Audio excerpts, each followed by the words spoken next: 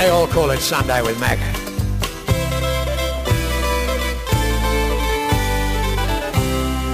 Get on with it, Macca. I will. Good morning. We knew that story was coming. That was February when John Burks rang us. He was talking about Katie Malua's song. This is, you know the song. I play it from time to time, but I mostly play the Hank Marvin version, which is just the instrumental. And the words go something like this. The bike story. There are 9 million bicycles in Beijing. That's a fact. It's not a fact. See? It's a thing we can't deny. Yes, we can. Like the fact that I will love you till I die. That's the song, 9 million. And John rang in February of this year. Seems like a light years away. February, and he told us exactly there what about the piles of bicycles at the end. And of course, now, last couple of months, carnage in Sydney and especially in Melbourne. Bikes everywhere, bikes everywhere. John was here in Australia the other day. We didn't catch up to him, but he sent me an email. He said, hey, Mac, I rang you earlier this year about the pyramids of bicycles in Shenzhen, one of the 4-tier cities, if you like. I'm in Aussie for a week with business and was interested to hear the discussion on ABC Local for the bicycles now appearing in Sydney and Melbourne. Saw plenty around Newtown in Sydney. You guys are making all the same mistakes they made in Shenzhen. There, back when I called you, there were 7 companies. Now there are more than 30 companies. Did you hear what he said too? There were one company's making 10,000 bikes a day. Then there were 7 companies. There are now more than 30. You can even share an electric bicycle. It has brought about the same kind of crazy chaos that seems to work in China, but I predict will be disastrous in Sydney and Melbourne. Will be interesting to see. Well, it won't be interesting, yeah, but I know what you mean, John. We'll have to catch up. See, our correspondents are all over the world. There are now more than 30 companies making these bikes. See, massive piles of rental bikes found dumped, especially in Melbourne, in the drink and whatever. That was our correspondent, John. Simon says, Simon and Tom, is it Simon or Tom? Good morning, Ian. Just caught the short talk on the use of cooey. It's very Aussie. And yesterday, after the New Zealand team did the haka, apparently at the football, the last Bledisloe Cup match, which Australia won, the audience did a cooey after the New Zealanders did their haka. The audience did a cooey. Simon says it's very Aussie. In the 50s, in parts of the UK, were ex-military wives who called to each other out of their house window for a cup of tea time or babysitting time, aloud yoo-hoo, yoo-hoo. And about the use last night to overbear the haka, I've heard the Aussie battle cry at rugby and cricket that I first heard in Brisbane rugby when they played England. Aussie, Aussie, Aussie, oi, oi, oi is actually a Welsh Cornish battle cry calling on an ancient Celtic god Lug, the god who gave his name to London. The Celtic haka is led by one who calls Oggy, Oggy, Oggy, and is answered by the host, oi, oi, oi, and the caller calls Oggy, the host answers oi, the caller calls Oggy, the host answers oi, the caller calls Oggy, Oggy, and is answered by the host, oi, oi, oi. I first heard this sung by school team support who were West Country oriented in an English boarding school in the 50s, in Brisbane in 72 by two from that school. There you go. Thank you, Simon Tom. There you go. And a lot of mail and email. This is a letter from Queens Beach, Bowen, North Queensland, from Steve. Steve says, Macca, just a short note from a loyal listener to let you know that in Ingham, far north Queensland, there's a news agency in town called The Paper Shop, situated opposite the Station Hotel. The Townsville Bulletin in newspaper is the most popular in the region. I've heard in the past you've asked people, excuse me, where's the nearest paper shop? And they've sort of looked at you with the question marks. Well, in Sugartown in Ingham, everybody knows where the paper shop is. There you go. All right, and it's a lovely butterfly.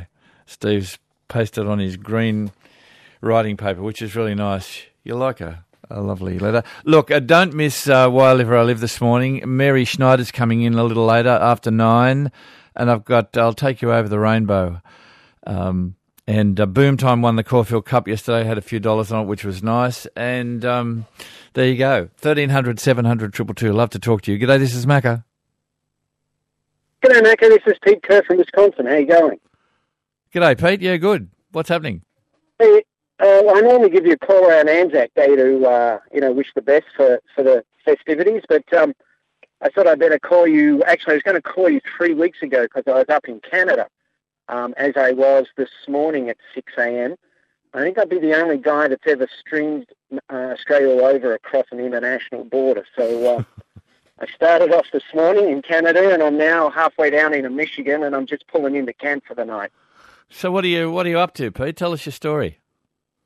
Well, I stopped working back in June, and my daughter and I were finishing off the horse show season. We got one more show to go, which is in 2 weeks. And in between, I thought, well, I'll take the Blue Dog for a walk, and it's a little bit boring around where I live. So I thought, well, I'll go up to Canada and see if they got any good walks up there. So one of the interesting spots that I saw was a place called Northwest Angle. If you draw a line or follow this surveyor's line across the 49th parallel from Washington State into Minnesota, it actually hits a lake and it bumps and goes up to a really isolated spot that you can't get to unless you go through Canada. It's called Northwest Angle.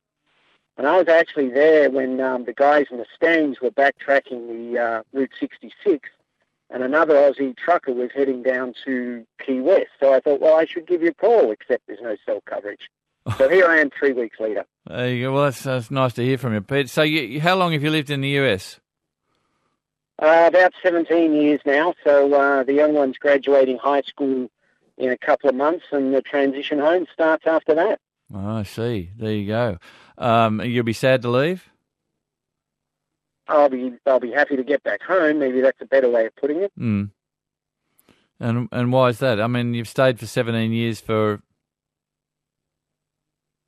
Oh, my daughter's 17. She was born in Australia. That's a long story, but I've got a lot of friends and family back home that I haven't seen for a long time, and I want to re-engage with everyone back home. Yeah, well, good luck to you, Pete. And thanks for your call. You're in Michigan now, are you?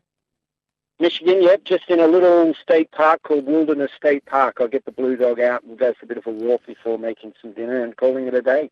Lots of Americans... Still streaming. Lots of Americans on the road, like here in Australia, as they call them here, grey nomads. Lots of people do that in the States. I suppose they do, because you've got a big population there, haven't you? They do. It's a mainly winter-summer thing. Those that have survived the winters and retire, they'll get in their RV and head down to Arizona, Quartzsite, or down to Florida or something like that for the winters, and then come back up for the summers. Uh-huh. So, yeah, it's a mass migration. All right, Peter, great to talk to you, mate. Keep in touch. No worries, and streaming across international lines today. Good on you. G'day, this is Macca. Hi, Macca. Mark here from Rutherglen. G'day, Mark. How you going? Yeah, good. What are you up to, mate?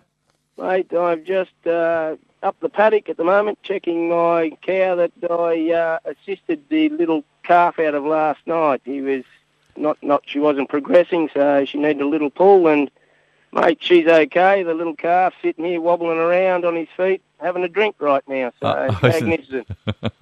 Doesn't get any better, Macca. No, that's a lovely picture. I suppose you haven't got your you must have your phone with you. Take a little snap, Marky. How many do you want? One, you and the calf and mother. A little selfie.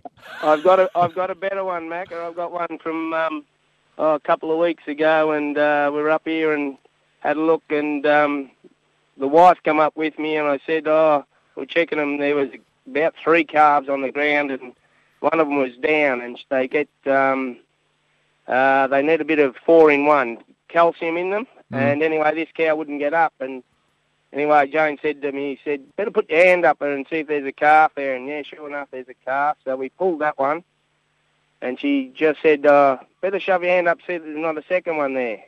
We pulled that one, and there's about 15 cows in the background watching us.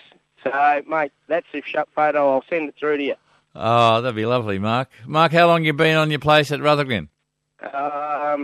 Well, my mum and dad were on the river. My mum and dad have been on the river I've been out there for 50, how old am I? Yeah, 53 years. Mm. So, and we're just down the road about 6 or 7 k's from them. So, and we've been here for 22 years. So, absolutely glorious. And you had a good season? It's been magic year so far for us. Haven't lost too many little calves at the moment. I've lost one out of 37 or 8 calves. So it's been magic for us. Green grass everywhere.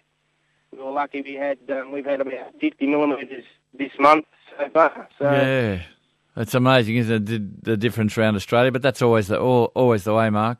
I'd love to get that photo, Mark, and nice to talk to you. Thanks for calling this morning. How do I send it to you? Kelly.Lee. Kelly.Lee. That's Kelly, as in Ned, Lee.LWE at abc.net.au. Okay, I'll write it down and try and get through it. Kelly.Lee, ABC. Yep. Thanks, Macca. Good on you, Mark. Keep in touch, mate. Have a great day. Yeah, you too. Bye.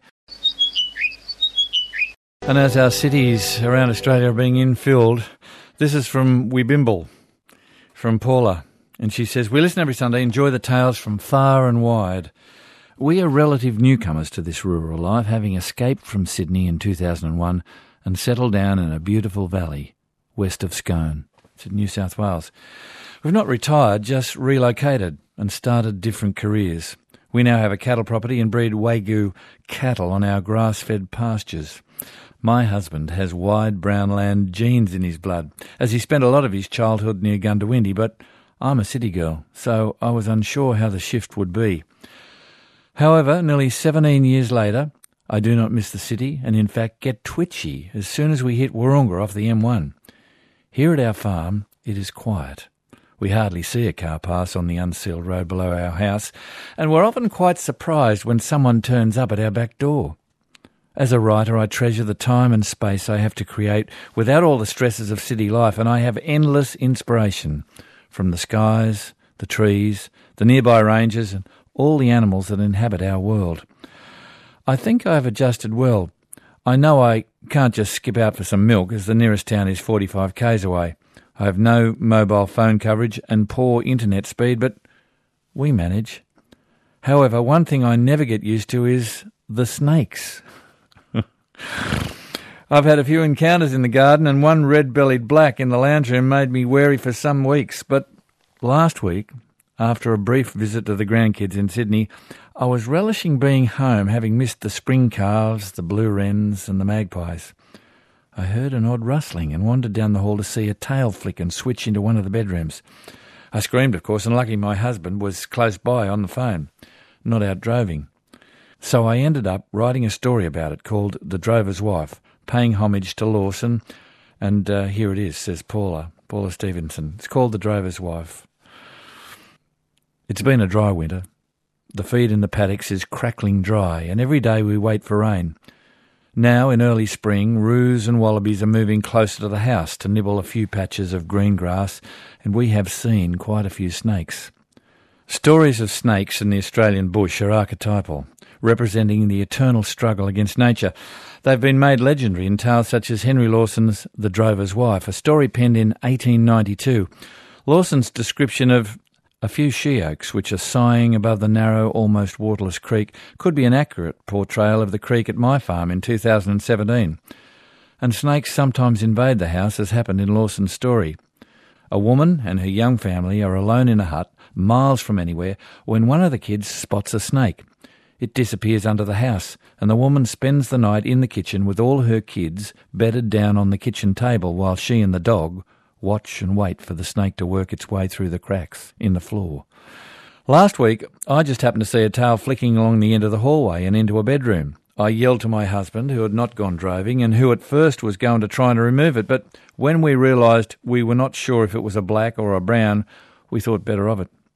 I Googled snake handlers and finally was put on to Gavin, a snake handler from a town an hour away. He's a welder by trade, but agreed to come after work. He advised us to stack wet towels along all the 3 doors so as to make sure the snake was corralled. So we did, and sat quietly outside, watching. We had placed a saucer of milk near the bed to entice the snake out, as did the drover's wife. But this did not seem to work, though we did see his head once or twice as he slipped out from under the bed and looked around. In Lawson's story, the reptile, as though suddenly aware of danger, sticks his head in through the crack on the other side of the slab and hurries to get his tail round after him. As darkness fell, Gavin appeared at the back door in his high-vis shirt and with his gear. He proceeded to search all the corners of the room, finally locating the snake beside a bedside table. In Lawson's story, the dog and the woman work together to kill the snake. The head rises to dart about, but the dog has the enemy close to the neck. Thud, thud. The snake's back is broken in several places. Thud, thud. Its head is crushed. Gavin had a short battle using his long wand, but finally pinned its head, grabbed its body, did not kill it, but manhandled it into a bag and then into a box, which he taped up. "Lucky you didn't come across that one," Gavin said. "It's a King Brown. I'll take it to me mate in Newcastle." We farewelled Gavin and the snake and spent a restless night listening for further rustlings, hoping all the cracks under the doors were well sealed and that the snake did not have any siblings nearby. I felt great admiration for the drover's wife and her dog. Paula Stevenson, at Wabimble, via Scone, that's a ripper. And it's timely warning, isn't it? But everybody who lives anywhere knows about snakes. There was a green snake on my porch, and I live in the city. There was a green snake on my porch 3 or 4 years ago. Now, I wouldn't see it, but my neighbour did at the time, Eric. He saw it. So the snakes, a green snake won't hurt you, but, King Browns, you want to be aware of them. And just for a little perspective, a Victor Daly poem, The Call of the City. There is a saying of renown, God made the country, man the town. Well, everybody to his trade, but man likes best the things he made. The town has little space to spare, the country has both space and air. The town's confined, the country's free. Yet, spite of all, the town for me. For when the hills are grey and night is falling and the winds sigh drearily, I hear the city calling, calling, calling, with a voice like the great sea. If you'd like to write to Why I Live Where I Live, it's Post Office Box 9994, Sydney 2001, or text us or email us or whatever. And that's Why I Live Where I Live for this week. Sally's in Port Vila. Good morning, Sally. Good morning, Macca. What are you doing in Port Vila? Oh, that's a long story. You haven't got time for that one. Yes, I have. I have. Well, we're sitting on our yacht in the cockpit, on the Hard in the boatyard, having breakfast on a Sunday morning and listening to Macca. And our adventure, our trouble started 2 weeks ago when we were returning home, and we were about 40 nautical miles off Port Vila, and something catastrophic happened. We lost the rudder on the yacht. We had to go into damage control, do a pan. But look, we're safe. We're back here. We're on the Hard. We're sitting up in the air surrounded by hibiscus flowers and trees and waiting for a new rudder for our yacht. It has to come over from France. We were just so happy that we managed to find Radio Australia, and then suddenly there was a Macca as well, and it's like, you could almost be home. Now, Sally, when you say we're on the Hard, what does that mean? That's a nautical term, right? Is it? Oh, well, we're sitting up in the air, so the boat's out of the water. They had to haul the boat out of the water, right? And so we're sitting up on a stand in a boatyard. So we're on land on our yacht and on the Hard. Is that on the Hard? Yeah. Yeah. That's so how did you break your rudder? Was it storms? Was it or something? Or you hit something? Or well, no. We were just having the most wonderful sail, and there was just we were in open water. That was our saving grace. We were in open water. Out of Port Vila, and we just heard this almighty noise, and suddenly, it was a noise, and just felt something happen, and we just lost our steering. The rudder fell off. So, you can only guess what may have happened. It might have been a submerged container or something like that. Absolutely, or a cable and a net. We've now that we've dried out, we've sort of seen marks on the boat that look like maybe a great big cable with a net, something that was submerged, and it's just gone and ripped the rudder off. And look, I'm just yeah. It's interesting, isn't it? Because that's like life, isn't it? You're sailing along smooth, and then it hits the fan. When you're least expecting it. I mean, it really is, isn't it? I mean, yeah, here we are. Yes, I'll have another daiquiri or whatever it is, and bang, and then the bottom falls out. It's life, isn't it, Sal? Absolutely. Control on ice, thanks, Macca. Look, it is so true, and we're just so lucky. A, we're in open water. B, that we had some idea of what to do in terms of setting up a drogue and trying to do some sort of a controlled manoeuvre to get back. And two other one Australian and one French yacht that were at least 20 nautical miles away from us answered my pan, and they both turned around, stopped their own journeys, turned around, came back, and just shadowed us and made sure that we were safe while we were trying to get back towards Port Vila. And there you go. One of the boats went ahead and arranged a rescue mission. So Sally, how long have you been? Have you been sailing the world? Have you? Is this what you do for a living, or what's the deal here? Wouldn't that be great? No, this is our retirement dream, Macca. We're from Lennox Head on the east coast here in Australia, and we knew retirement was coming up and wanted to do something a little bit different. So we saved hard and worked hard and bought a yacht, and we went from Australia to New Caledonia with an organisation called the Go East Rally, who are just brilliant people who helped us along the way. So now you're on the ocean waves, and you're sitting up hard having brekkie in Port Vila. I wish I was with you, Sal. Absolutely, and a proper bacon and eggs and tomato and toast. Oh, stop it! All right, Sal, got to fly. Nice to talk. Yeah, lovely too, Macca. I'm enjoying it. Thank you. Bye. Oh, good day, Macca. It's Andrew calling from El Alamein in the western desert of Egypt.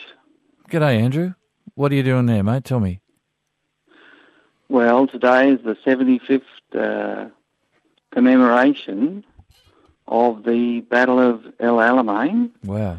And it's an official commemoration that takes place in the El Alamein Cemetery.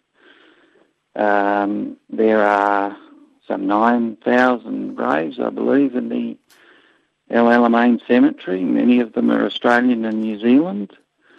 And the Australian 9th Division, the Rats of Tobruk, took a major part in that battle. And there were 3 Victoria Crosses won by the Australians in that series of battles. And I came along to visit and pay my respects to those that were before us and those that gave their lives for our freedom.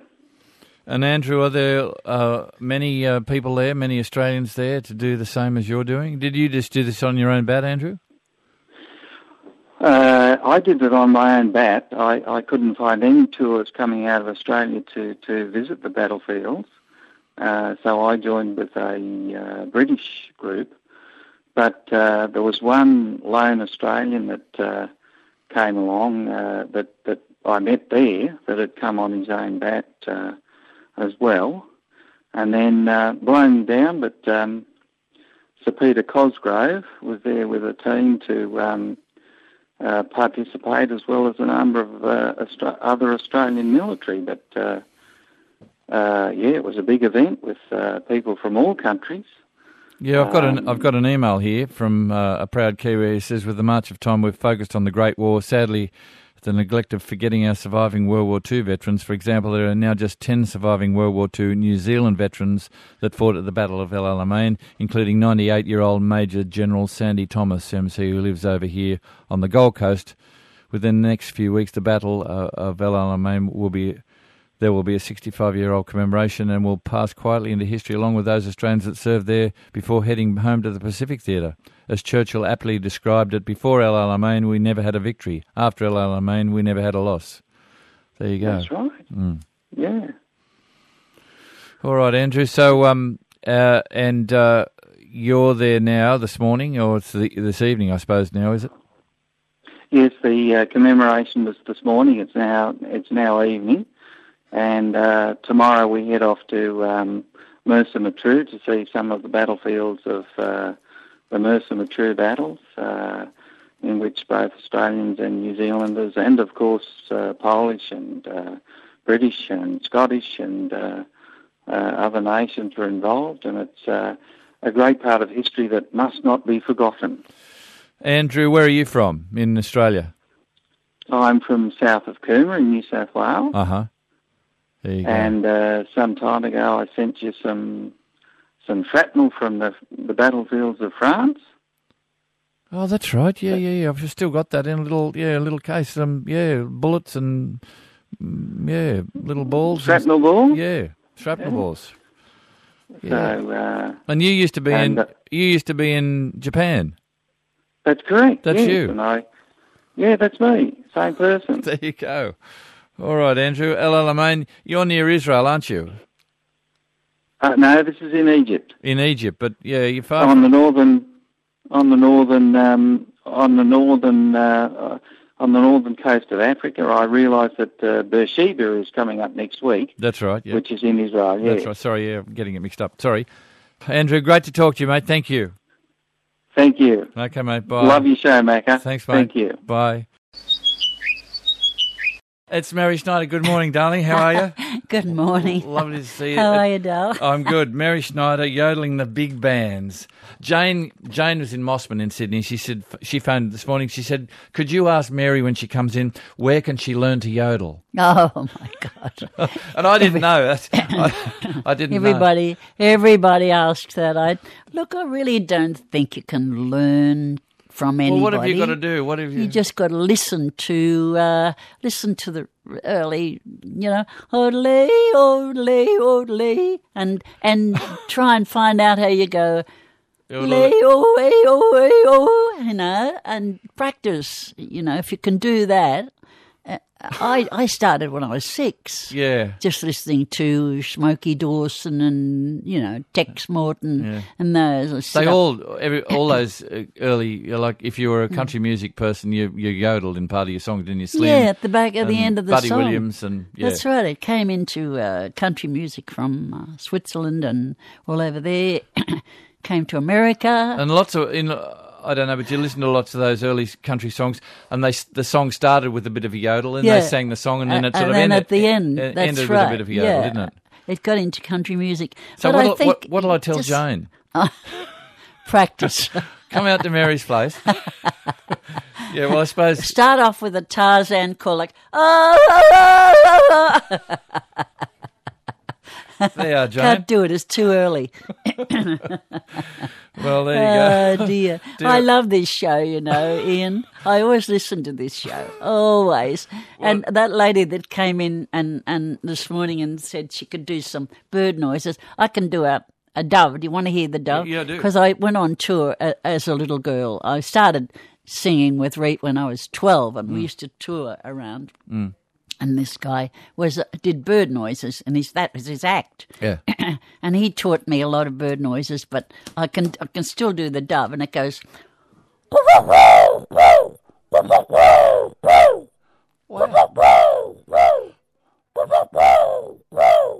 And so you'd come on stage as a 12-year-old doing that, doing your bird noise. No, I was the echo. All right, I see.